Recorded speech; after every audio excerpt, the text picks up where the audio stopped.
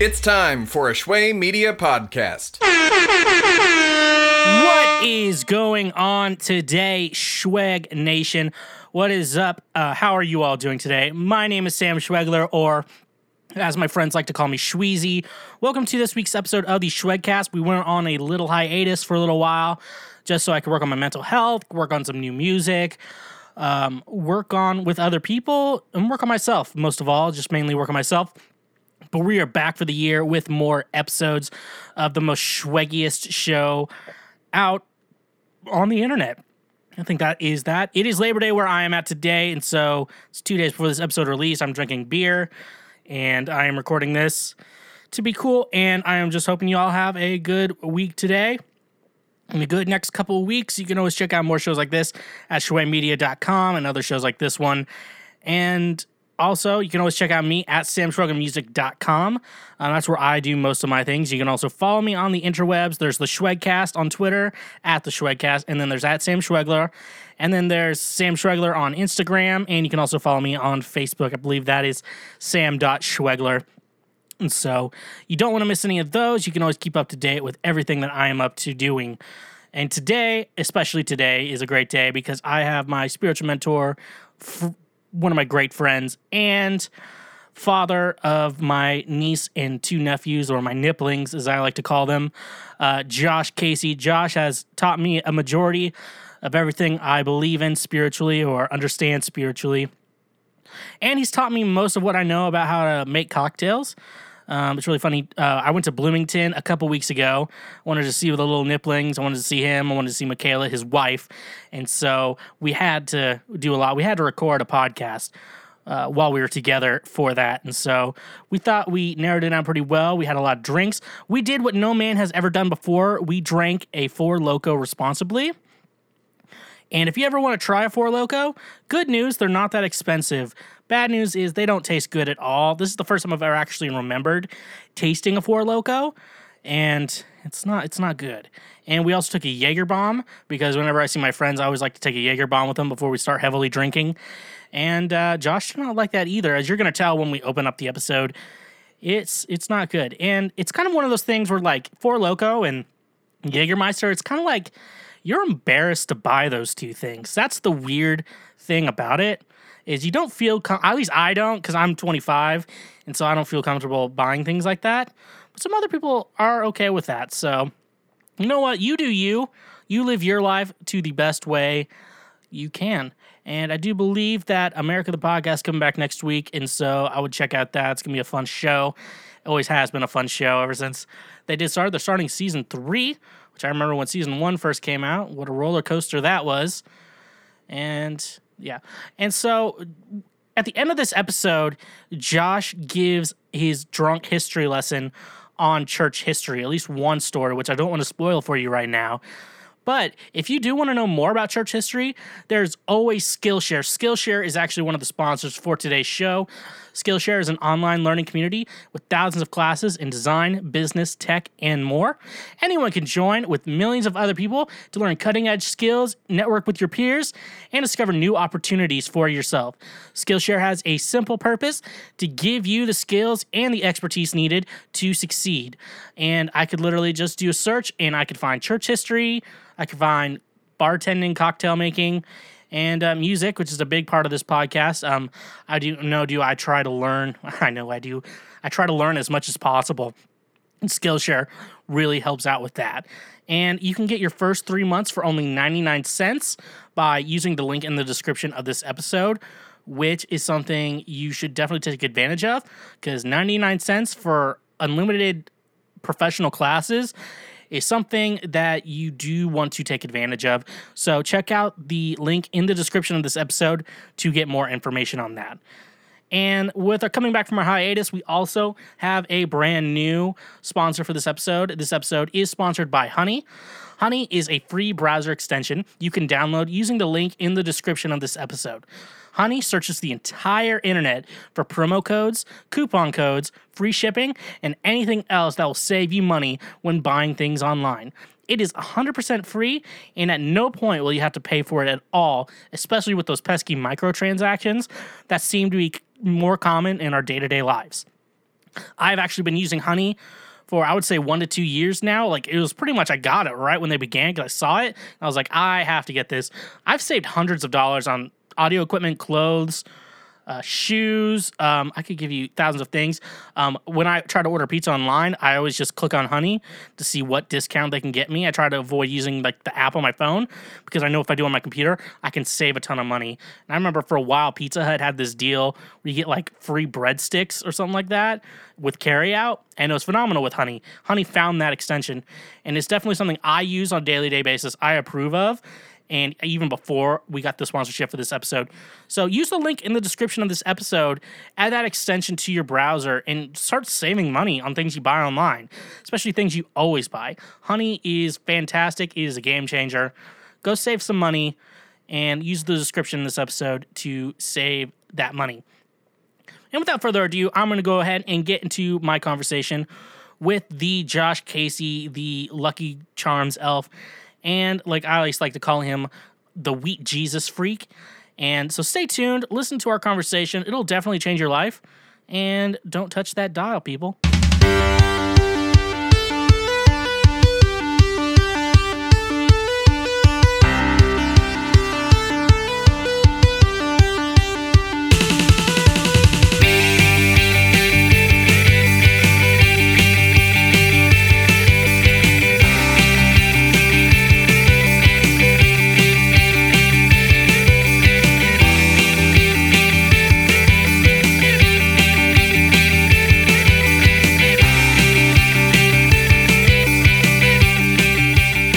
All right, Josh, are you ready to take this Jaeger bomb, your first Jaeger bomb? I guess. All right, 3, 2, 1.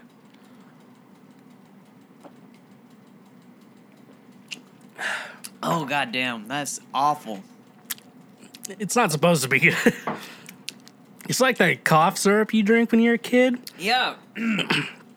And, well, let's do a podcast. okay, let's do a podcast. So, like you already heard in the intro, we got the Josh Casey, JM Casey, of the JM Casey blog on the show today.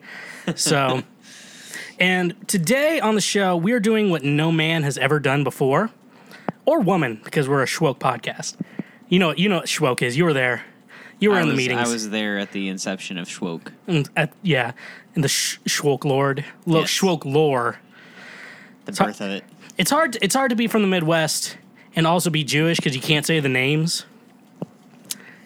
So, but we're doing what no man has ever done before. We're drinking a Four Loko responsibly.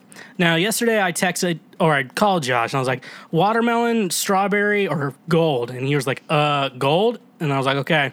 So, I'm going to take my first sip of, I don't remember what Four Loko tastes like. I've drank it before. I can say that I've never learned. Like, I feel like I have a pretty wide range of alcoholic enjoyment, but I've never had the displeasure of having a Four Lokos. So, and I don't know why I'm the one introducing you all these really crappy drinks. No, that's exactly why.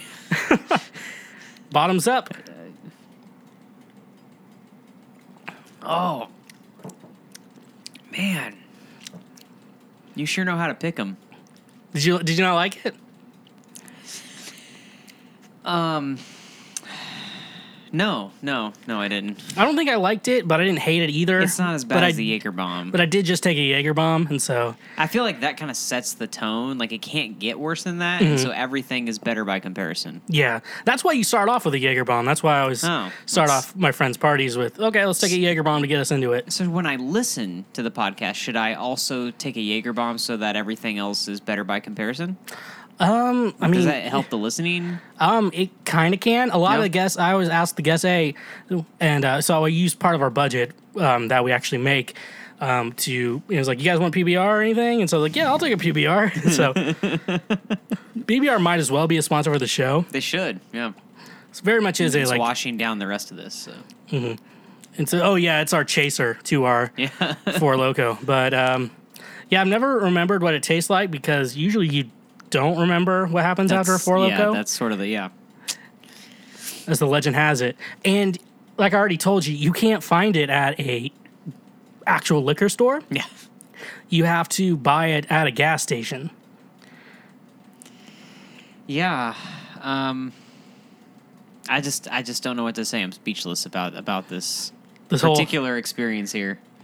And we're drinking it out of wine glasses. I thought I might class it up a little, but it is a Four Loko. and your wine glasses are a lot nicer than mine because mine are like half plastic because they're from Walmart. Oh, well, Because if you break them, then it's like, oh, Yeah, well, it was $1. I mean, these were probably some, like, shitty wedding gift back before we drank. So, this is... Or well, you before my can wife put your drank. sparkling apple cider. Yeah, in. exactly. Yeah, that's what you do. But, but did you have a dry wedding?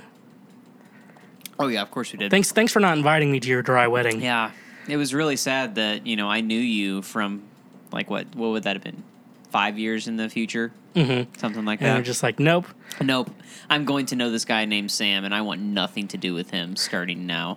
I think because it's Tyler and Ashlyn. We had a joke when we all lived in the same town that I was like, oh, thanks for inviting me to your wedding back before I knew them.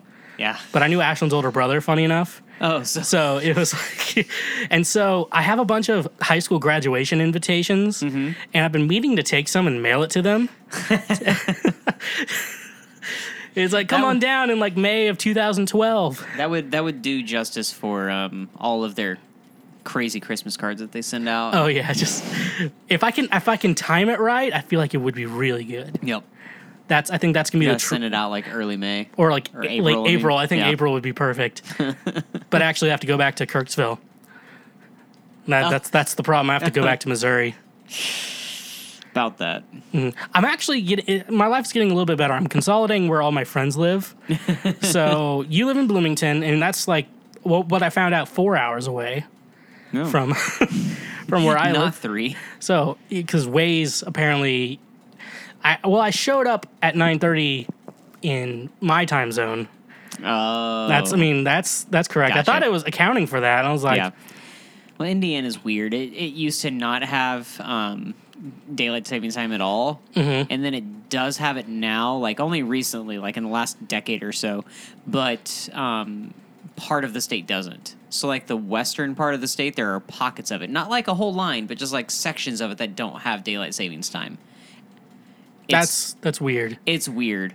And like like on the western side, you could end up being in central time, but then like drive 2 miles one direction, and now you're in eastern. It's weird. Because I noticed I was looking at the time zone. I was like, so where is the cutoff for the time zone in like my direction I'm driving? Yeah. And I looked at like, so outside of Chicago's Central Time. Right, Which Chicago that is- makes a little bit more sense Yeah. because you don't want like the whole kind of metro to be in a different time zone.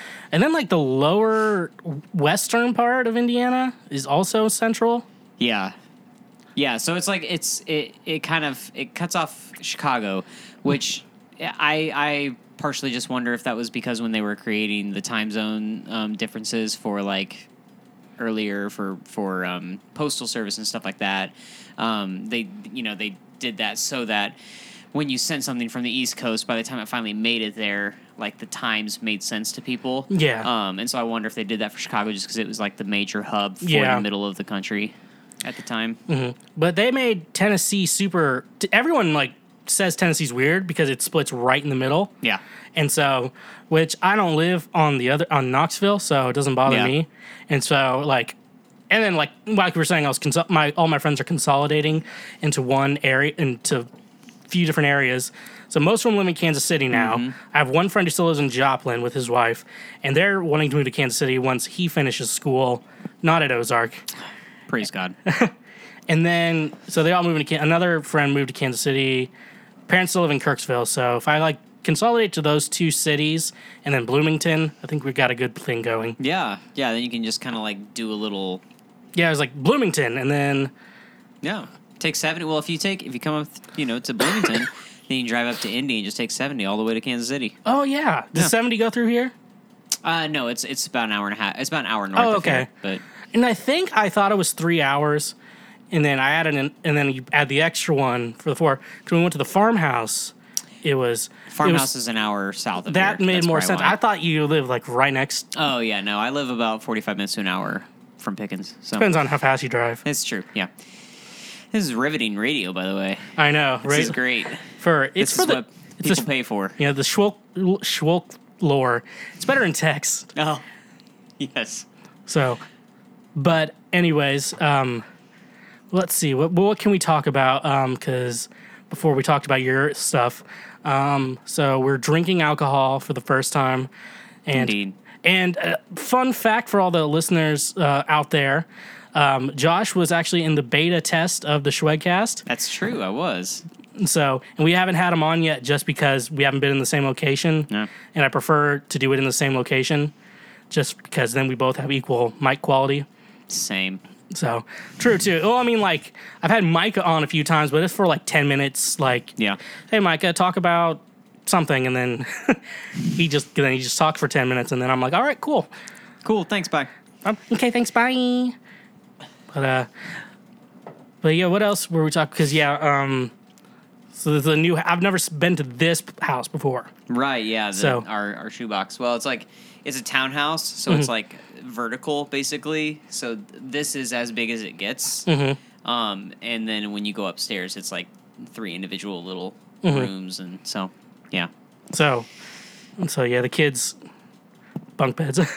Yes, the boys have bunk beds, and that is kinda Ellie gets cool. her own because she's the girl, and so and the baby, so she's the favorite. Yeah, of course. That's just how it is. You know? You just tell the Real- other two that. Real parents. Oh yeah. Well, I feel like parents who know what they're doing understand that you have a favorite at all times, and like that has the ability to switch over time. Yeah. But right now, I mean, Ellie. I mean, I'm eating out of the palm of her hand. She's the most cute 2-year-old girl you've ever seen. So I mean, if she asked me to murder you, I would do it. Yeah. So it's Yeah, I've gone through favorites with your kids too, because Yeah. like back when you had 2 back in the day, it would switch between Cadence and Leland because like sometimes Cadence would get a little too mouthy. yeah. And Still Leland does. would just be kind of annoying. So I was Yeah. just like, whichever one's less annoying is my favorite. And then Eleanor came along, and so I was like, she's automatically my favorite. And then I told them, I was like, she's my favorite girl Yeah. to make them feel better. I just tell them she's my favorite. That's They just have to deal with it. it's Try to good. keep their expectations low. That's why whenever they do something really, really good, I just tell them that was adequate. And Are you I'll leave allowed it there. to say what Leland told you getting cookies? Would you be allowed to say that Yeah, here? so we were out at the this cookie delivery place, placing our order one time, and it was me and another friend, and we had Leland with us because we were like on an excursion, and Leland just looks at us and he goes, What you say? He two did fucked up. so this is a 4-year-old kid, like he's in preschool, and then we just kind of go, what? And he says it again, and then we ask him again, and this time we get the phone out for the video evidence, and it was wonderful. So Just be like, that was funny. Just don't say it around you're at school. yeah, exactly. We think it's funny. Don't say it to other people because they won't. That's the problem. That's why I'm like, I don't think I'd be good enough to be a parent yet. Yeah. That's how I kind of know. It's just like, Oh, kids cussing is the funniest thing in the It world. is. Like it's hilarious. especially when you're not the one who taught it to them. It's like, Yeah, all of right, it course. wasn't me. And- It wasn't me. I mean, let's be honest. They did learn it from me, but it's it's only partially fair. I like though. Who wants to get fucked up? Like, who was the one who? I know. I don't remember. Of course, that's probably the problem, not remembering saying that. But So I try to keep those That's why moments you- after the kids are in bed. That's why you get the kids to bed early so you can start drinking. Yeah, All right, exactly. it's 5 p.m. Time to go to bed. Exactly. Yeah. No. Okay. So, and I mean, the video wouldn't exactly make for good radio, but Michaela's my wife. Like when I say better half, I literally mean my much better half. So she left for the day on a Saturday. Left like at 7 in the morning or something, and I knew she wasn't getting back till like 9 that night. And the kids had just been, they just been horrible human beings for like 2 days straight. All of them had. It was the end of the summer. We were all, so this is like just a few weeks ago, we were all ready for like the boys to go to school, for Eleanor to, start to get ready for daycare when my wife goes back to school and I'm at work. And, anyway, they're all flipping out, and so I get this video that I sent to her at one point where Eleanor, the 2-year-old girl, is like pulling on my shirt he and sent me this. sobbing. Yeah, and then I can hear Leland crying from the other room, so I walk over and my 4-year-old Leland is sitting on the stairs weeping over something else, and then I walk down the hallway and my almost 8-year-old Cadence, he's sitting in the chair just pissed, like just so angry about something. I don't remember what it was. It's probably like I didn't let him watch TV or something. And he could tell I was taking a video of him, and he threw a pillow at me. And then it didn't like have the effect he wanted, and so he threw it again, knocking the phone out of my hand. And so the video is like all of a sudden like Blair Witch, Jurassic exactly. Park. And then you pick it up, and he's just like looking at me like I want to kill you. And that's a day in the life of parenting. I remember, you sent me that video. I'm like, what did you do to make them all three cry at the same time? Oh, but the point of that story was I drank an entire bottle of wine right after that. Oh, yeah. We had a bottle in the fridge that someone had left, and I was like, I'm going to drink that now. And I mean, just bottle, like just glass after glass until it was gone. And then things were better. Mm-hmm. Like when you learn your limits on alcohol, it's like, I learned that I could drink an entire bottle of wine, and I might not remember. Yeah, exactly. I might enjoy my children tonight, and that's probably not a great coping skill, but who cares? As long as they don't get hurt. Like, Yeah, well, the free Lyft app gets used as a ride in minutes. Which is really funny. Speaking of Lyft has a policy where if someone has a service animal or like a just an emotional support animal, like you have to give them a ride, like even like if you're allergic or whatever. And to be fair, I was like, I would rather give a ride to a dog than a child. Like, truth. Is Lyft going to start doing the thing that Uber does, where they can tell if you're drunk based on their algorithms? No, definitely not. It's like I never saw that. Like I don't understand that purpose, because it's like half of your market is drunk people. And see, that's what I wonder if maybe it's like if there are some people, so like if you're driving, is it platinum or whatever the higher level is, like you can choose not to serve them if they're like showing up as drunk, or like if you know that they're drunk, you just come prepared with bags and stuff. Yeah, I don't know. I wonder. Yeah. Or you have to be like CPR certified to take drunk people. You're like, well, I'm going to cancel this ride. You're good to go. Yeah, exactly. I'm going to see you later. Have fun on the side of the interstate. Yeah. But I feel like that's kind of like, even like taxi services, like that's half of what they do. It's like, give drunk, like the whole point is like a designated driver. Yeah. So people don't drink and drive. Yeah, it's like they'll get mad at you if you drink and drive, but then if you drink and then not drive, you get. I mean, that happened one time. I ended up getting a ticket. We were in Warrensburg. Yeah, I remember you told me the story. Yeah, and so like I was out with a few friends, and this is right when we moved there, and so like I mean, we drank tons of shots and just beer and other shit all night long, and then I was like, I live a mile away, or it was less than a mile away. We're gonna walk home. It's a nice night. We'll just leave the car. The city parking didn't technically start till like 7 a.m. So I'll deal with the hangover, wake up early, come get the car. I got the car at 7:05 and I'd already had a ticket on it. Jeez. And I was like, okay, either the cop was quick on the jump there, or like they just put it on there knowing that. And I'm like, I did the responsible thing, and I had to pay an extra $25 for it. I know. I saw like things online where like people post like a little like piece of paper is like, hey, drank too much, decided to walk home. Please don't give me a ticket. Yeah. And the cops were like, chill with it. But that's true. I probably should have put a note on there. That's why you always leave. And have you watched the new Arrested Development season?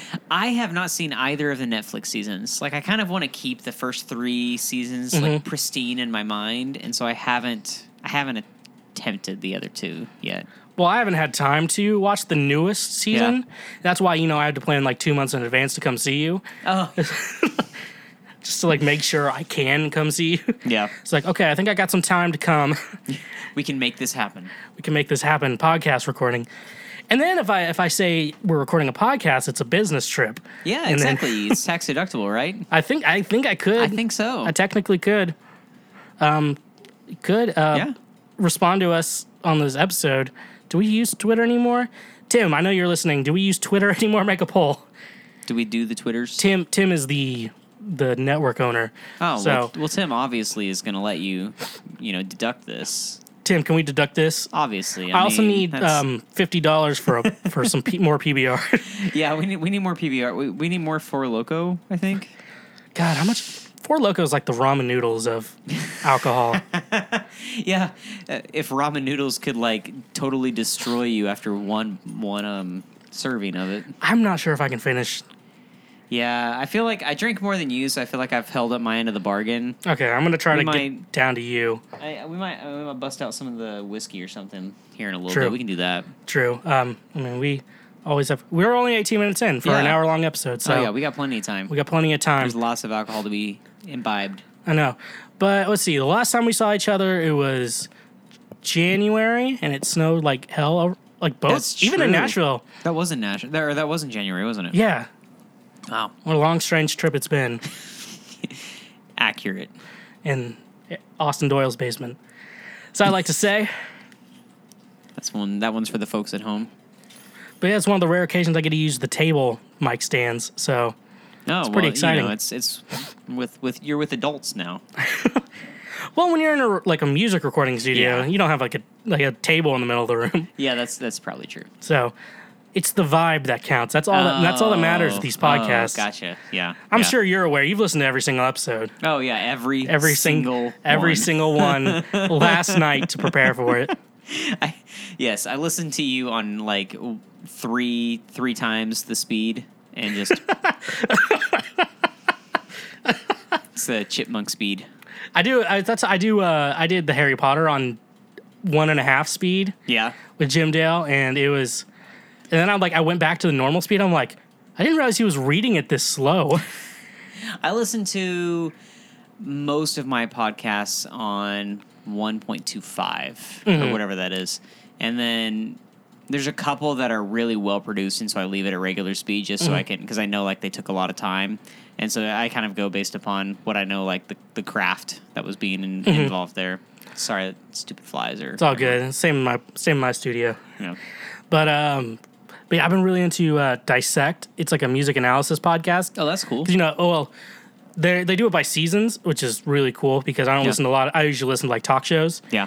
Season 3 is on all of Frank Ocean's music. Oh, So that's cool. and then season 2 was Kanye West's A Beautiful Dark Twisted Fantasy. Huh. And so I'm in the middle of all the Frank Ocean stuff, and it's like I've been listening to this album for 2 years, and I did not realize like half of the stuff that was going on.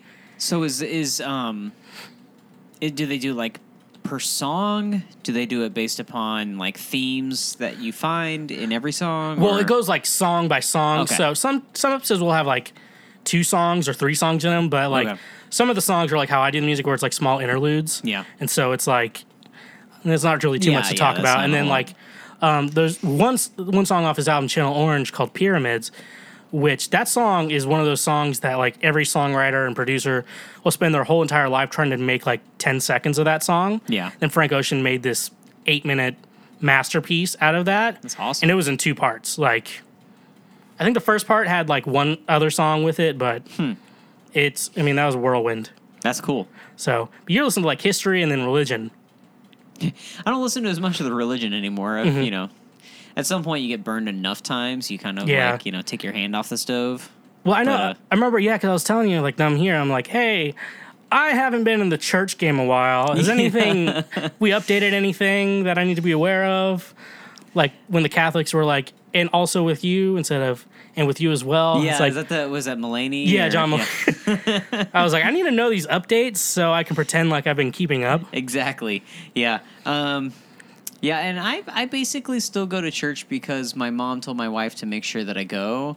Right now, I mean, I think there's seasons. I'm sure at some point I'll come back to it because it's I just can't quit it. It's like an abusive relationship for me basically. Like that's kind of been my experience, and it has been interesting switching traditions entirely. I'm staying within Christianity, but moving from a very, very kind of what would be called low church, like typical evangelical, like what you would see if you just walked into most churches these days, and then coming to something that is much more what you would expect at a Catholic church. I mean, it's the Episcopal Church, but it's very similar. Minus with things with the little boys. Yeah, minus that. Dear God, another thing. Yeah. In Pennsylvania. God. I like me. It's like there's a lot of things about Catholicism I like, and I know there's a lot of really good Catholics out there.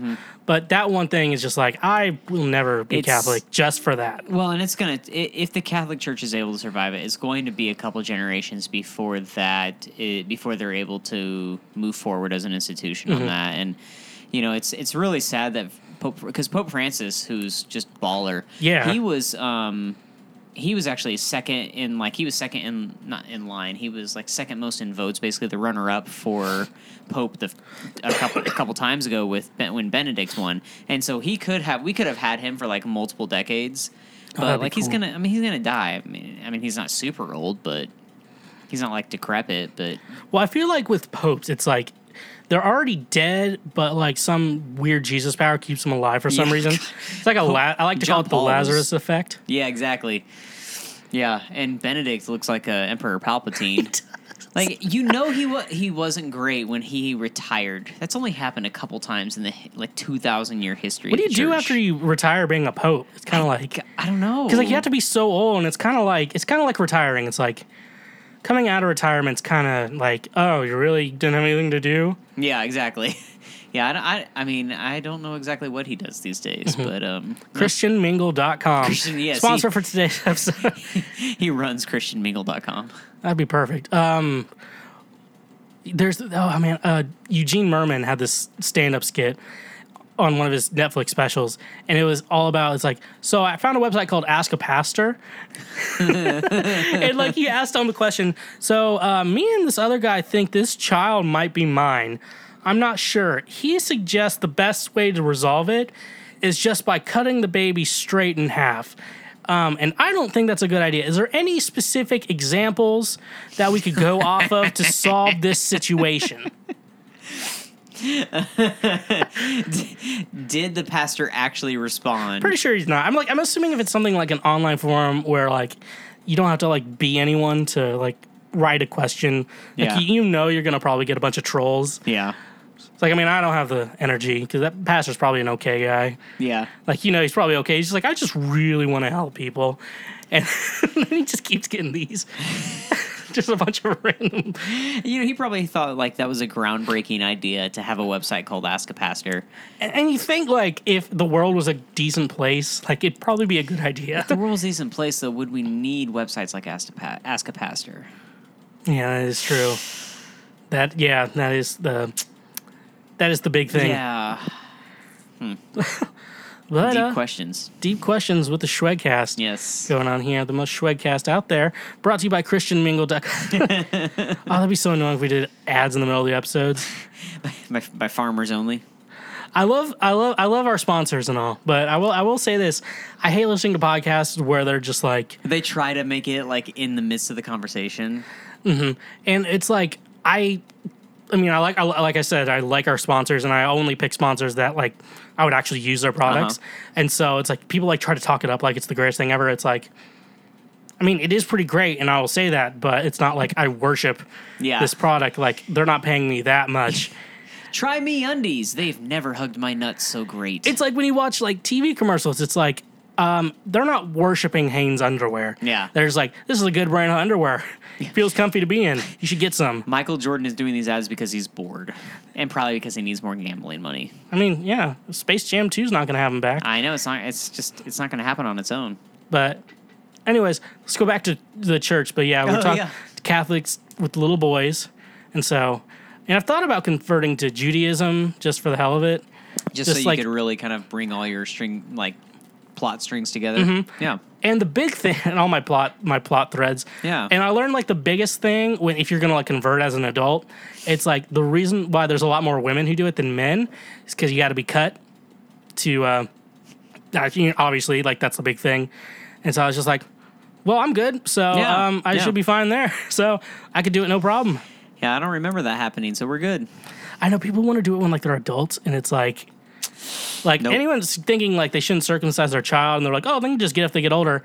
No, because if they're getting hormones and they get aroused, yeah, I mean, we can cuss on the show. You should watch Jim Jeffries' most recent Netflix special where he talks about that. That's amazing. I was gonna like remind you because he had that skit about him and his son getting food poisoning the same night. Yes, and I was just like, that is Josh and Cadence. Like, oh man, I guess this is me now. This is me now. Yep. Yeah, that's the same one where he talks about circumcision. Oh man. My rule is if I have a son, he's gonna follow the Jewish heritage. One, because we're Jewish. Maybe, I don't know. Supposedly. So we're supposedly Jewish. Schwegler's Ashkenazi. So the name is Jewish, but also if he meets a woman, I don't want her to be terrified by him. Exactly, yeah. I mean, she already is going to be terrified by She's gonna be anything that comes out of you. What I'm hoping is they look like my wife or person I knock up, or pods will be a thing, and it'll be an accident. Yeah, but maybe they'll have your hair though. I mean, true, that's all pretty good right now. It's pretty good. Yeah, I just got a haircut, so and humidity. I was thinking it was gonna be raining like my whole drive. No, it was fine. Oh wow, yeah. I don't know. It's been raining for like 4 days straight here. Yeah, I saw that. I was like, because all my friends been consolidated, I have Nashville, Kansas City, Kirksville, and now Bloomington. All my weather app, when you swipe through, what's all my friends up to? Because especially when it hits like December or January, like I want to see the difference in weather between the two. Because like where my parents live, it was like -10. Where I was living, it was like 20. And I was like, this isn't so bad. Yeah. It feels cold, but it's not that cold. Mm-hmm. It's not Kirksville cold. Oh yeah, Kirksville. No, Kirksville is like dreadfully cold. It's like super windy. Have you ever been there? I haven't been to Kirksville. No, I've been throughout Missouri. Oh, yeah. So. I remember that one time you were going to stay with my parents. Oh, yeah. We were planning on it, and you're like, you know what? We don't need to. And I was like, thank God, because I just spent the entire week with them, and we're not going to do it. And you do not want that. Well, no, I didn't want that, because I would have had to been there. I would have been like, they would have probably just let you stay there if you wanted to. Yeah. But that would have been, no, because it was Thanksgiving, and it was like, you can only spend so much time with your parents and it's not like, when I'm with my parents, like in their house, like it's pretty spacious. So like I have they give me like an extra room. Not my old bedroom. That converted into my dad's just junk room. So it's like my brother's room is my mom's office now. My room is like a junk room where like the ceiling fan light doesn't work anymore. So it doesn't bother to fix it. They just don't care to fix it. I always suggested them like, hey, you live on like a college campus, like near a college campus. Like, have someone rent out a room from you. And they're like, no. They're just like, they do not want anyone living with them anymore. And they're just, no thanks. You've ruined us. Because most of my parents actually listen to the show now for some reason. Oh, fun. So they're going to listen to this. It's just like, oh, hi. It's like funny because most kids, like, live with their parents forever. Me and my brother both moved out at 19. Yeah. Well, I think that's partially generational thing. I mean, I'm 32. How old are you? 25. So there's like there is some difference there, but I think that in general, like it's partially generational and partially location. It's like on the East Coast where all my family's relocated to in the last decade or so. Like it's very common for people in their 30s to still be living with their parents. Like that's not weird. That's just how it is. Oh yeah, East Coast. Yeah, and so that's not weird for them to wait till their late 30s to get married. Obviously, then, like, a lot of them tend to have kids really fast because they've done all of the other, like, young person stuff they want to do, and they're ready to have families and whatnot. In the Midwest, that's becoming more the norm, but the Midwest tends to be behind by a few years on stuff like that. And so, like, it's still pretty common for people to leave as soon as possible to go do college. But then a lot of times, like, demographically, they end up back in their hometowns. Mm-hmm. Like, it's not very often that they actually leave the nest at all. Whereas on the East Coast or on the coasts, the stats say that like you'll eventually, when you do leave, like you leave and you're like on the other side of the country. Or I know, whatever. and Midwest people like they get married, super young. Like my mom I got was married. 21. Yeah, my mom was 22 when she got married. Yeah. And, like, my cousin was 22 when she got married. And so they're just like, oh, okay. And my mom was, like, the old maid, apparently, of her family. Yeah. Took forever to get married. My dad didn't get married till he was 26. And so my parents just assuming, oh, he'll probably get married at 26 like his dad. Yeah. I'm like, no, probably won't. My brother's 27. He's not married. So, and thank God I feel sorry for that man. Or man he has to marry. Oh, or man. man's dumb enough to marry him. I know. He doesn't listen to the show, so I know. Oh, that's fair. So we can talk smack about him all we want. Works for me. But this will probably be the most Christian episode of the show. Hey, you know what? I try to up the Christian quotient as much as possible. I don't know if you knew this or if I told you this, but like we had a lot of Christian listeners at the beginning. Oh yeah. And I thought it was funny to not put explicit and just put all clean episodes. How did that work out?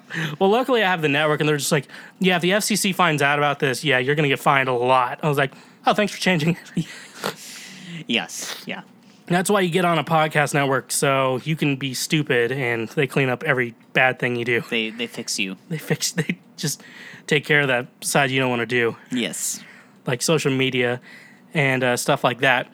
But we're halfway through our episode, or at least our recording part, so we probably should talk about you a little bit more. So, Joshua M. Casey, J.M. Casey, so you've been moved out to Indiana, Indeed. to the B-Town, and you started writing a blog, and so I want to talk about this blog a little bit more. Okay. So what kind of, like, got you into starting this blog? I mean, I kind of know, but I want other people to know. Yeah. Well, I was sort of like fucked repeatedly by the church Yeah. in various ways. So like, really, when we moved out here, I mean, I was pretty well broken down, and I needed some way to kind of cope with that, and I've always enjoyed writing, and so I used that as an outlet, especially because I didn't have any opportunity now where when I was previously working with college students, when I was working in churches and shit like that, like I had the chance to preach, which was a good creative outlet, because I think when it's done well, preaching can be a sort of, I've heard it described like a guerrilla theater type thing, where you're using these moments of speaking as an opportunity not to just present a lecture, but to actually kind of come into creatively, like through the back door and get people to think about life, not just some random sky god, but like life and who they are and what their existence means in a new way. And so I've always needed that creative outlet, and so I realized that I had a lot of stuff to process, and even though I was seeking out some therapy and other things, I still also felt the need to get some of that story out there.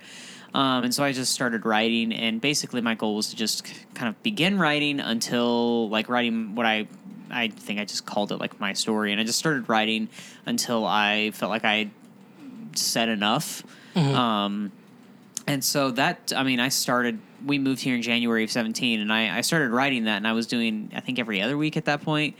And it basically, I did it for several months. I can't even remember now, because I kept going after that and just did other stuff. Sometimes just one-off things that I was interested in. Sometimes more like little mini series of things that I'm thinking about. And so I of course I would love to be able to do writing more consistently and more vocationally at some point. I'd love to have the opportunity to do that, whether that's through publishing or through freelancing or whatever. But I also recognize that saying that you're a writer tends to be a good way to, like, become a barista. And so I'm not interested in making my blog or writing or whatever. I'm not intending that to be something that I do vocationally, where I actually make money out of that, or at least I'm not expecting that. If that happens, that's great. That's like gravy. But I needed someplace to process, and so I've joked, because I've also written quite a bit down in what I would hopefully someday consider to be a book.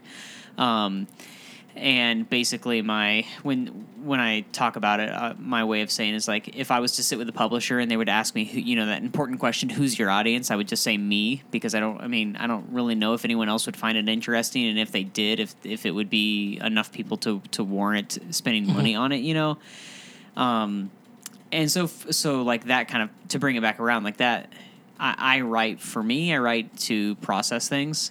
And I found that when I'm doing that authentically, people who give it a chance tend to find something out of that. And that was what I realized in campus ministry, which is why I kept doing the writing side of that. Is like I found the students who responded. Like, it wasn't everyone. We had a relatively small ministry, but like that was sort of by design. Yeah. We weren't aiming to be super popular. We were aiming rather to be a place where people who felt disaffected with religion, but also at the same time felt there was something holding all this together, and whether they believed it to be God or not, they wanted to explore it, and that was a place where they could do that. And so I kind of want my writing to appeal to those type of people. And And so, the like 3 people that read it, my mom and probably actually no, my mom, she was like, "Oh, you keep writing?" I'm like, "Yeah, yeah, Mom, I do. Thanks. Like every other week I write." And she's like, "Oh, I had no idea." I'm like, see, so basically no one reads, which is fine. I've been keeping up with it. Well, thanks. So, and it's not everyone's cup of tea. It's not like it's not like a 3-minute read or something. I don't exactly like on Micah's blogs. It says 3-minute read. Well, and like what Micah's doing, because Micah's doing some good stuff, and what he's doing is following all of the like really well thought out and structured strategies for having a marketable writing career, which is like, so for instance, in blogs, you write certain kinds of headlines, you write certain kinds of, like, you tell people how long it's going to take, you structure your sentences and your prose in a certain way that people can easily digest it, they can read it, like, in between, like when they're sitting on the pot at work or something. You can't really do that with my stuff, and I'm fine with that. That's not the kind of stuff I enjoy reading, so that's the stuff I enjoy writing. So continuing from once I got my story written down about getting fired from multiple churches and for various reasons, whether it's because I screwed up or because like they just didn't like what I believed, they didn't like how my mental furniture was arranged.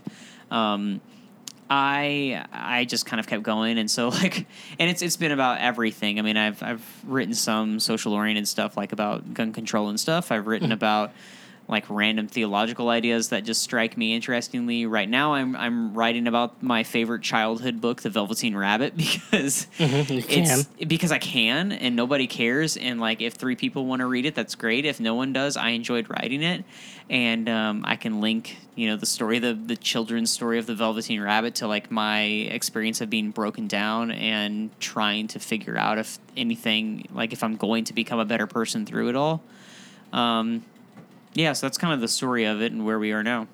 And so since we're getting into the religion, and you actually have pizza that delivers at this time? We do. Around here? Wow. I ordered a pizza from Dom. I just saw a pizza truck outside. Oh. So did we order a pizza and I didn't know this? I was just like, I could have subconsciously done that. I have this app called Slice that just you can order pizza from. Well, someday they'll embed the app Slice in your head, and you can just think, order pizza now. Yeah, that's probably all I'm going to need. That'll be great. But anyway, so we're talking about it because we were talking about I was church, and I think we were having a discussion, I want to say like a month or 2 ago, where my analogy with organized religion and where like I still probably believe a lot of the same things as everyone. Yeah. But my idea of like going to church is like I hate that idea. Yeah. And as we were talking about before, I'm like, am I going to have to catch up on a few things? And it's like, I compare it to a house on fire where, because I think we've already talked about this, but it's like where it's on fire and what are you supposed to do when a house is on fire? You're supposed to leave the house. And I think that's the best comparison I have. And I mean, that's like been my whole life, with Warrensburg and where I feel like, well, the house is kind of burnt down. Now it's pretty much burned down. So I had to take a route in Nashville. And so it's just like, and then there's a lot of people who says, oh, you got to stick with the house through and through. Yeah. No matter the good and the bad. It's like, no, if you do that, you're just going to get burned. Yeah. And then, and my idea is you got to leave fires to firefighters, like people who are equipped to actually be putting out these fires, not just anyone who has like a bucket of water or anything. Is that still like an analogy? Well, yeah. Did you ever think about that, and like how have you gone from there?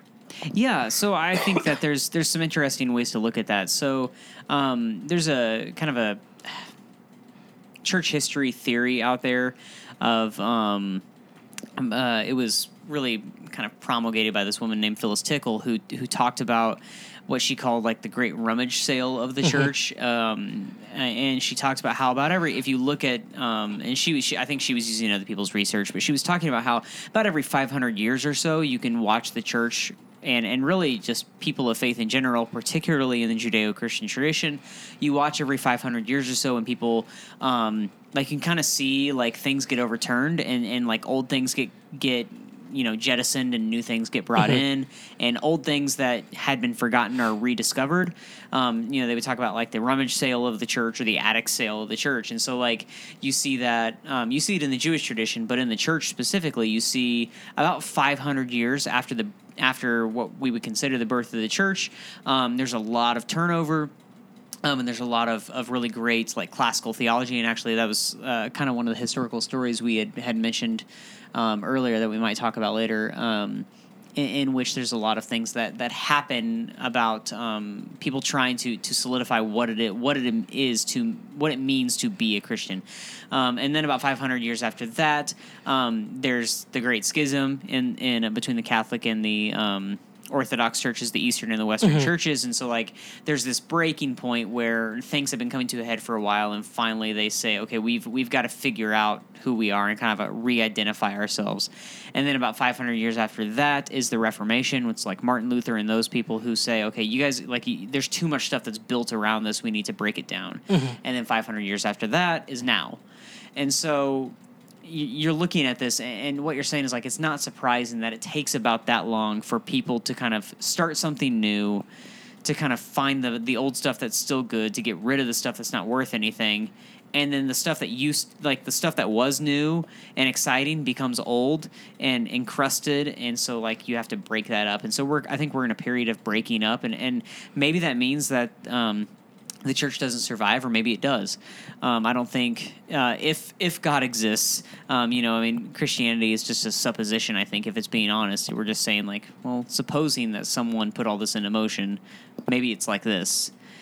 And so if someone put all this into motion, and if it's like this, and if anyone is still listening that can follow this right now, basically what we're saying is like, if there's something in charge of all this, that thing, he, she does not need the church specifically to continue doing what it does.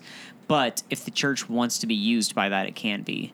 And I think some people do and some people don't. And so it just depends on if you want to be involved in a community, you find one that seems like it's trying to bring more light and goodness into the world. Because it's not going to get it perfect. And so you find that. And I think that those communities exist. I think that we had one for a while in Missouri. I think that there are parts of what I'm participating in now that do that, and there are parts that don't. And so I think I'm still in church, for instance, because not only is it a good place for my family to be where we can, and the Episcopal Church is very like socially minded and stuff, and it's doing good work. But it's a place where we can meet other people who are also trying to bring light into the world. And that's what we're after is trying to find other people who can partner with us and provide community. So you would say, in my house analogy, it's like save the baby pictures, save like things that really matter to you, and then get out. Yeah, I would say so. I would say that part of the issue is that people have been saying that the house is on fire for 2,000 years. And so it could be that we think the house is on fire when in reality it's just like we need to go turn down the thermostat. Or maybe like there is a room that's on fire, and if you would just like leave that room and close the door, like the rest of the house is sealed off from that somehow. You know what I mean? It's almost like the Titanic, which is actually a really bad example. Sorry. But like on VHS, of course. Yeah, of course on VHS. But like this idea of like where there's these compartments, and if you can seal one off, maybe you can save the rest. And I think that's kind of what I'm saying is that the whole house doesn't have to be burning down. You can leave the room and continue forward. And I think that. But if you want to leave the house, I don't think that you should worry that like the person who made the house is going to never let you own another house. Like you can leave the house and go find another one, or fucking sleep on the street if that's where you want to be. And the one who made the house also made the street, and that they're okay with that. They're big enough to handle that. That's so. As far as your analogy goes, I mean, I think it's an interesting analogy, and I mean, you can keep stretching it and thinking about like, what do you leave? What do you take?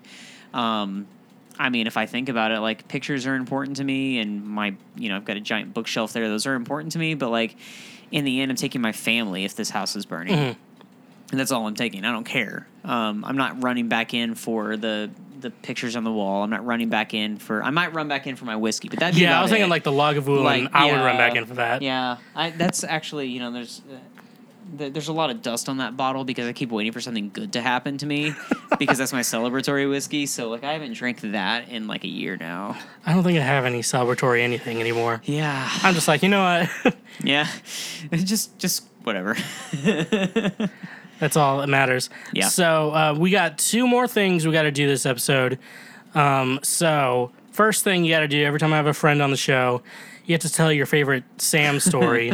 It's just a tradition. Yes. So take it away whenever you're ready. I was thinking about trying to remember the first time that I like met you, and I think was it whenever I was essentially applying for the job at that retreat? Yeah. Okay. So I had come previously from a campus ministry where I was leading music, and it was bad. I'm a mediocre musician, and I was the best person in like there by a long shot. Oh, that's like there were a couple other people who had been involved that were pretty good or as good as me, but as a general rule, like I was teaching people how to play music in order to lead the music. There were only a couple other people who came in knowing how to play, and so when I came to this, like, it was a retreat out in the Smoky Mountains, Pigeon Forge, which, is like, half destroyed now. So it's funny, but it's not funny, but it's funny, but it's not. Well, anyway, I live in Tennessee, so I can laugh. Yeah. I can laugh. So anyway, like, I showed up there having no idea what to expect. And, like, you guys were great. Mm-hmm. I mean, it was you and it was Cameron. What was Micah playing? No, Micah wasn't there. Micah wasn't there. That's right. Justin was playing drums, and he's really solid. And we had there were several people there, and like they're all solid. Like you guys, you knew your shit, and so I could say we're gonna play this, and then you go okay, and we'd play it, and it was great. And like I was trying to keep up because again I'm mediocre. And that was so. I just remember you being. Just like a solid guitarist and like someone who I would sing something to and you go, oh, it's like that, and you'd sing it better. I'm like, okay, yeah, that's exactly what it was. And oral training, yeah. yeah, exactly. And like I was totally fine with that. I wasn't really threatened by that because I knew where I stood musically. And it was surprising to not have to carry anyone anymore. Mm-hmm. And so like that was one of my first memories of you was just being carried instead of carrying in a musical sense there.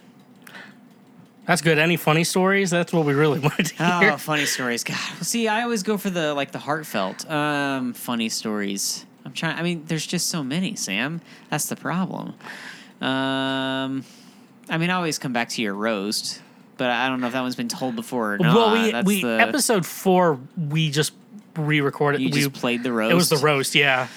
Well, but that was like year and a half ago, so because I remember like my thing in that was when I knew that you were gonna have it first, I was like, Sam, you don't want this, like this is going to be bad, you like people are going to make fun of you. You're like, I know. And I'm like, no, really, like they're going to make fun of you. And you're like, I know. I'm like, no, really, like they could hurt your feelings. So like, I know.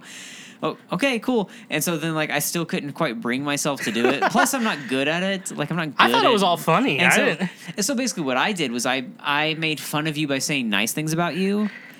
And so, like, I spent with one or two exceptions, I said, well, like, one or two things. But the rest of the time, though, I just said nice things about you just to try to make you as uncomfortable as possible. Mm-hmm. It's like that sticks in my head a lot of just standing up there and talking about you as a nice person.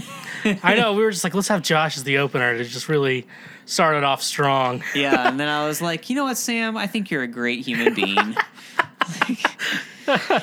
And you were like, oh, you're going to be so mad. This is going to like end bad so badly. I'm like, and it didn't. It was fun. No, it was fine. Yeah. I was like, I knew it was... With the exception of the vaping and the natty ice. I thought that was funny too. So. Oh man, that's what I remember though. Which is funny because I went from Boulevard to PBR. I mean, Boulevard weed is those. Yeah, it's like slightly darker. Yeah, it's better, but. Mm-hmm. They don't have it in Tennessee. That's why I had to switch. Oh, yeah. They might have it now. I just probably have to look. Are there any major breweries in Tennessee?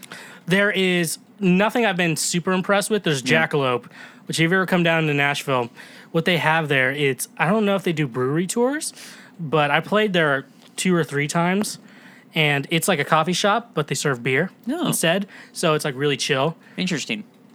Yeah, there are tons of breweries here in Indiana, and a lot of them are really good. And so, like in Missouri, there's a few. Like there's only a few, and the ones they have are pretty decent. Some of them are really good. Some of them are okay. And then, like Oklahoma, where I grew up, only has a couple. And so moving here, where there are tons of really good breweries, kind of blew me away. Yeah, so Jackalop's good. They have Tailgate, but I haven't had anything I've been impressed with. Yeah. Even the next episode that's coming out, which will be 2 weeks from today, we talk about Tailgate too. Oh, yeah? And I was just like, how I'm not impressed with, I haven't been impressed with Tailgate yet. So I'm hoping Tailgate actually hears the episode and like gives me a variety of beers. And so Tailgate, if you're listening to this episode, Sponsor the Schwedcast. I need examples. If you sponsor it, I'll tell you guys are amazing. Yeah. But maybe I just haven't had a good beer yet. But yeah, I haven't seen too many, or maybe I just haven't tried. Well, we have the Jack Daniel's brewery not too far. Oh, the distillery so it's like, there with, yeah. So we might, and then like, even like when you, in Pigeon Forge, like where we went to, they have like moonshine distilleries. Yeah, there's Old Smoky. There's another one there that's really good. I've had some of the other one. I can't remember the name. Anyway. So, and yeah, but I'm Middle Tennessee. I think that's technically so. Yeah. And I've only lived in Tennessee for 2 years, so I don't know. Maybe I'm just not. You're not a Tennessean yet. I feel like my rule is how the state you've lived in the longest. Yeah. And so I'm still technically a Kansan. So even though I haven't lived in Kansas since 2006. But gender That's wise, before the Obama presidency, man. It's been a long time. I feel like you need to update your residency. Yeah, I would say Tennessee probably. I've adopted a lot of Southern traits. I was like super friendly. Is that why you came in with cowboy boots? Is that what that was? No, we wear what do we wear in Nashville? We wear Chelsea boots, and then we wear all black and a wide brimmed hat as well. So here's my question then. When you're sitting in a coffee shop or in a bar and somebody walks in and you know that they are a musician, what is it that gives it away? Okay, so first off, skinny jeans or skinny pants. Okay, so skinny pants.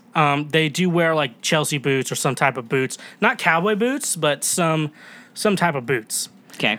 And then the next thing they wear, It's like, are the pants tucked into the boots? That's that whole vibe? no, Is that- over the boot, Oh, over the boot. Okay. because they're like skinny jeans. Oh, okay. And so this is the musicians I would be around or listen Yeah. to, not the people I'd see on Broadway.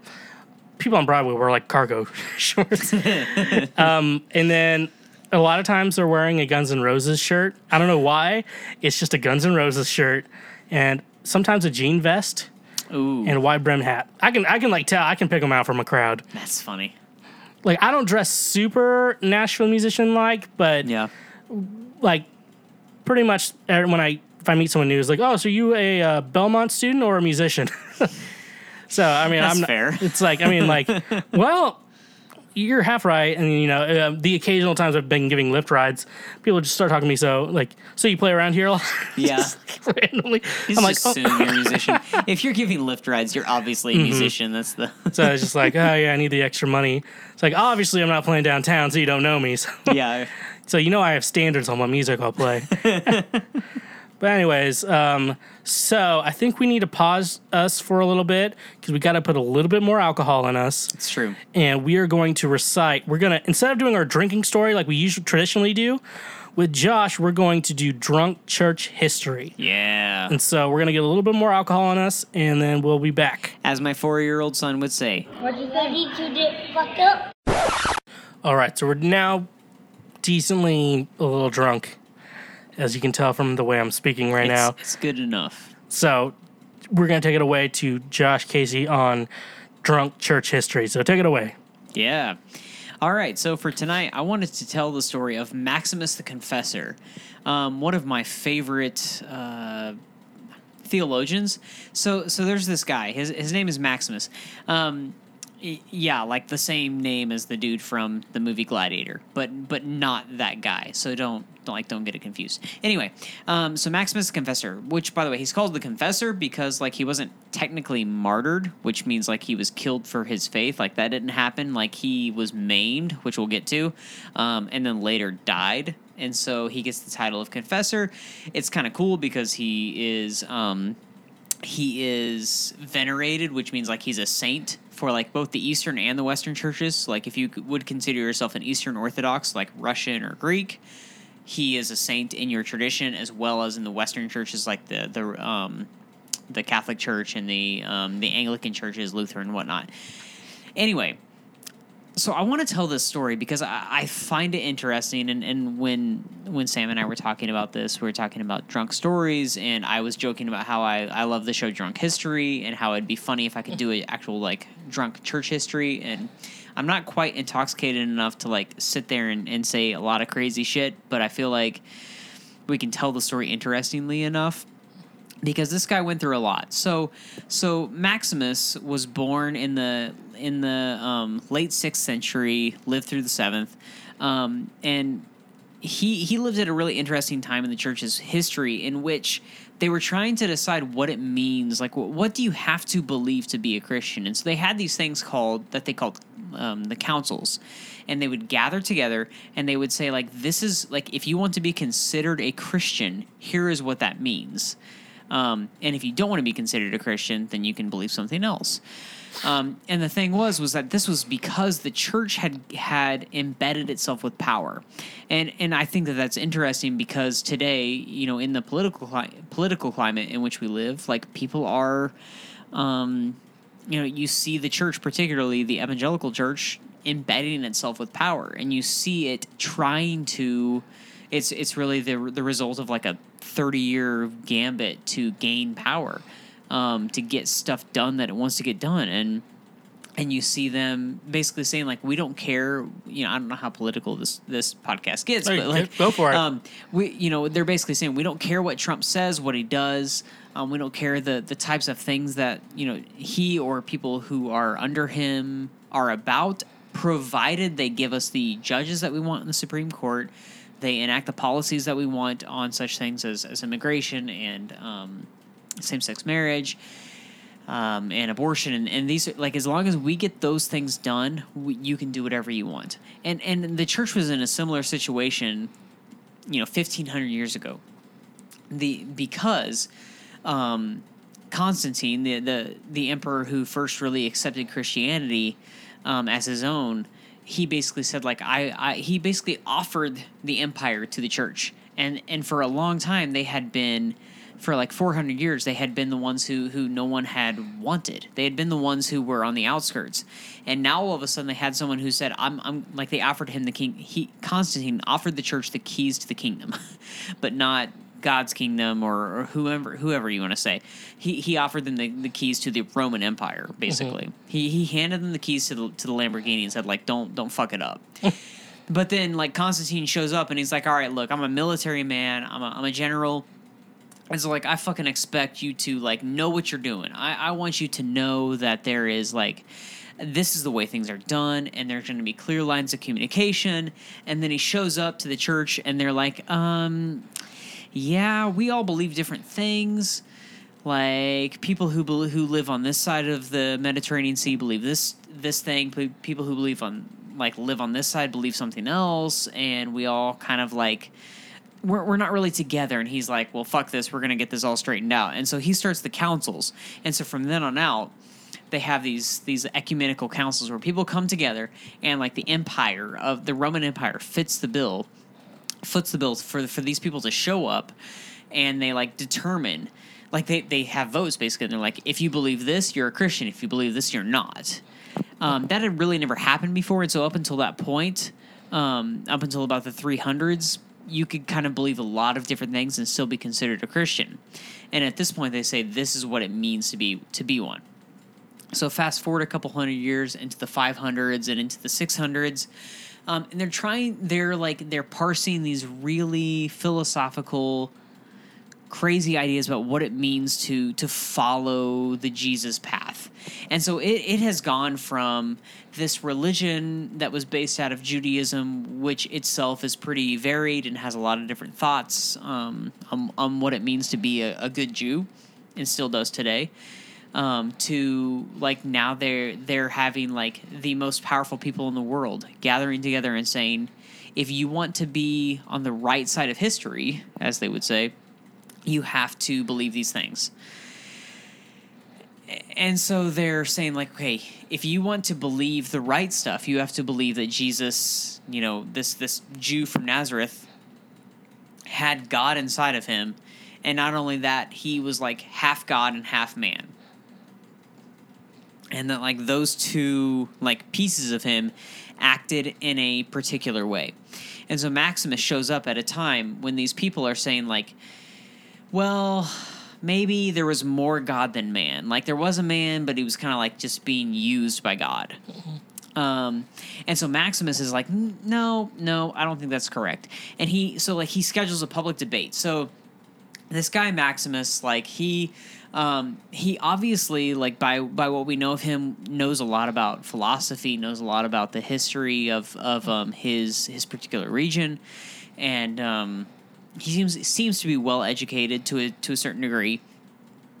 And he basically says, like, look, we're going to have a debate. And so he calls out one of the strongest supporters of this idea that, like, Jesus was not really a man. He was just kind of like, he was God that was, like, pretending to be a man.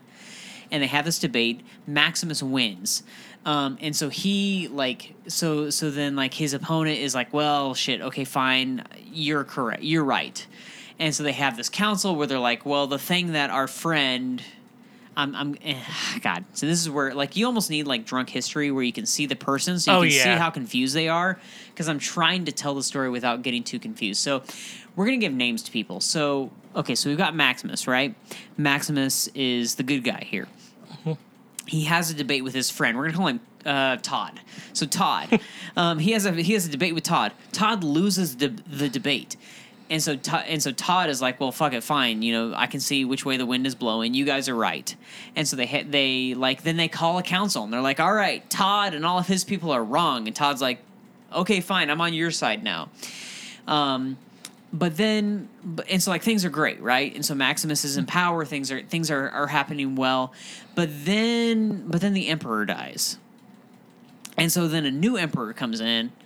And the new emperor, we're gonna call him Sam. So the new emperor is Sam, and Sam's like, well, fuck Maximus and the previous emperor and all these guys. Like, I like Todd. Todd is pretty cool, and so then the emperor is able to, because he is like the head of the church and the state, he's able to say, well, we're gonna gather another council. We're gonna say that Maximus and all his friends are wrong, and so then like Todd is now right. And so they bring Todd out and they have like this trial, and they're like, well, you're wrong. And Todd's like, no, I'm not. And so they send him out to exile, which was a common thing that they did back then. They bring him back a few years later and like, well, what do you think? Like, you've sweated out for a little bit. And he's like, I still think you're wrong. And so Todd and his friends and Sam, the emperor, they're like, well, you're wrong. So they cut off his tongue, so that he can't speak his heresies anymore. Good. They cut off his hand, his right hand, so he can't write letters anymore to talk about how, like, his view is correct. And then they send him off to prison, and he dies in prison. And so he wasn't technically martyred, but he was killed, like, he was maimed, and then, like, he died of his wounds. And so that's why he's called the Confessor, because he confessed the faith. And so, like, it's an interesting story, because this guy died because of a really small controversy, like the monothelite controversy is what it's called, and I'm not going to get into that because no one really cares. I don't even care, and I find it interesting. So the important thing here is that Maximus was of a group of people who believed, and this is important. If you're still listening, if you have managed to stay this long, hang on. Okay, if you've managed to stay this long, and you're still listening, Maximus was of a group of people who believed that God, or whomever or whatever you may say, controls all of this stuff, that set all of this into motion. The God that called out to, or that Abraham thought was calling out to him thousands of years ago. The God that Isaac and Jacob, and that the prophets, and that King David, and all these people whom we learn about in the history of the Bible, that God was moving things. And Maximus believed that God had somehow, in some special way, been involved in the life of the person of Jesus of Nazareth. Like, we have more evidence that the person of Jesus of Nazareth lived than Alexander the Great. No one questions that Alexander the Great lived. So we believe that, we believe as a historical fact, Jesus lived. So Jesus is alive in the first century. And we believe for some reason that God invested God's self, herself, himself in this person of Jesus, right? And that this person named Jesus had the divine more present in himself than other people do. Like, we all have this divine spark within us, but Jesus is burned brighter. And what Maximus was saying was that the human element of that Jesus of Nazareth was still active, whereas the divine element was also active, and they were both very present within this person of Jesus. And he was tortured for that. For believing that. It seems like a small thing, but for them it was huge. And to me, it brings to mind a couple things. First off, that really nothing ever changes. Like, power changes hands pretty quickly, within the span of a generation or less. And so what you may see as being like a terrible calamity of this particular person gaining power will change. It could be good, it could be bad. It could be things could get worse or things could get better, but it will change. Because shortly after Maximus dies of his wounds in prison, he's canonized as a saint, and so then people go, oh well, actually Maximus was right all along, and today we're still talking about him, and we're not talking about the people that he beat in his debate, other than the fact that we like Sam the Emperor and Todd the stupid guy that he beat them. And I find it interesting because I believe because of my own personal experiences and quite honestly because of the way I was raised. I was raised with the stories that are in the Bible. I don't know if those stories happened the way that they did. I think many of them are parables or are tales or ways that we are trying to understand the world. But I see these stories that are in the Bible that as ways that humanity is trying to express its understanding of reality, in that there is something bigger than us. And Maximus and people like him gave their lives trying to say that there is something bigger than us that is both working with and within us and is also allowing us to still be ourselves. I am still Josh, and you're still Sam. But whatever put this in motion is also working within us. Not necessarily to make everything better, but it is making things. And we have the choice to work with it. And maybe if we choose to work with it, we can make things better. And so the story of Maximus is interesting to me because it's the story of someone who believes so deeply that the divine, or whatever you want to call it, is active in this world and is willing to work with something as small as a human being to make this world better, to make it full of light and love and peace. That he was willing to have his tongue cut out.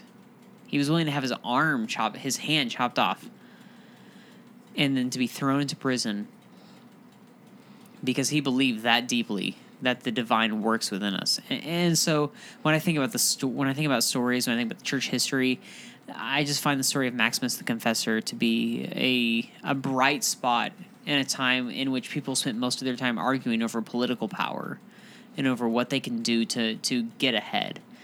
But he was willing to lose really everything in order to show something bigger than himself.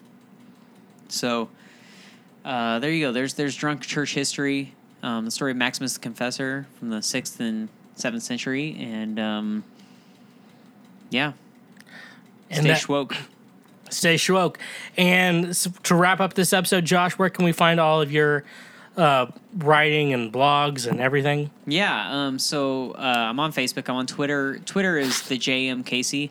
My blog is JoshuaMCasey.com. is still .blogspot.com. Someday I might actually Is it Blogspots? Or not Blogspot. Shoot, no, that's my oldest one. It's WordPress. You're Okay, right. good. I'm like, sorry. geez, let me Josh, rephrase what that. generation are you in? My Twitter is correct. I did have a Blogspot. My Twitter is correct. It's the JM Casey, but my blog is joshuamcasey.wordpress.com.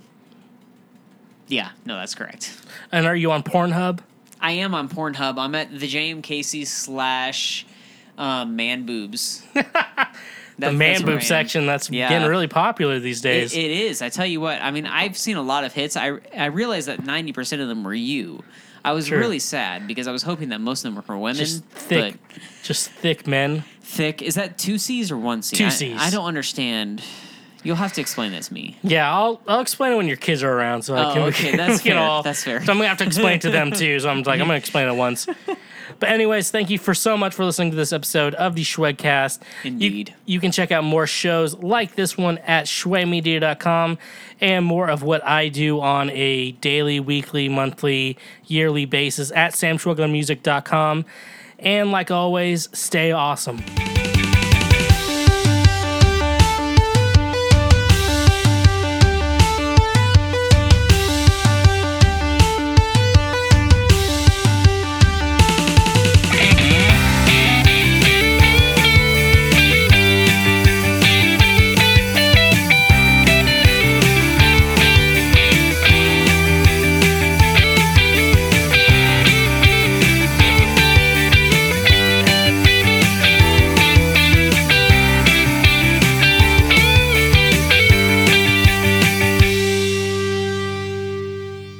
Now this is podcast. Casting.